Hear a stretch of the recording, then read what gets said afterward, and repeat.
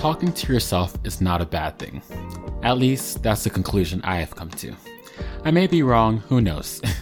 I often find myself talking to myself, usually within my home, but every so often in public, and often about anything and everything. Whether it be the movie I just watched, a social interaction I had moments before, or snickering subtly about a joke I just told myself. Sometimes it just helps to speak your thoughts aloud instead of keeping it all in.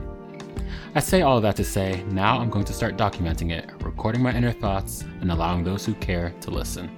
Talk to yourself, or talk to me, and listen in to Thoughts Aloud with Kofi.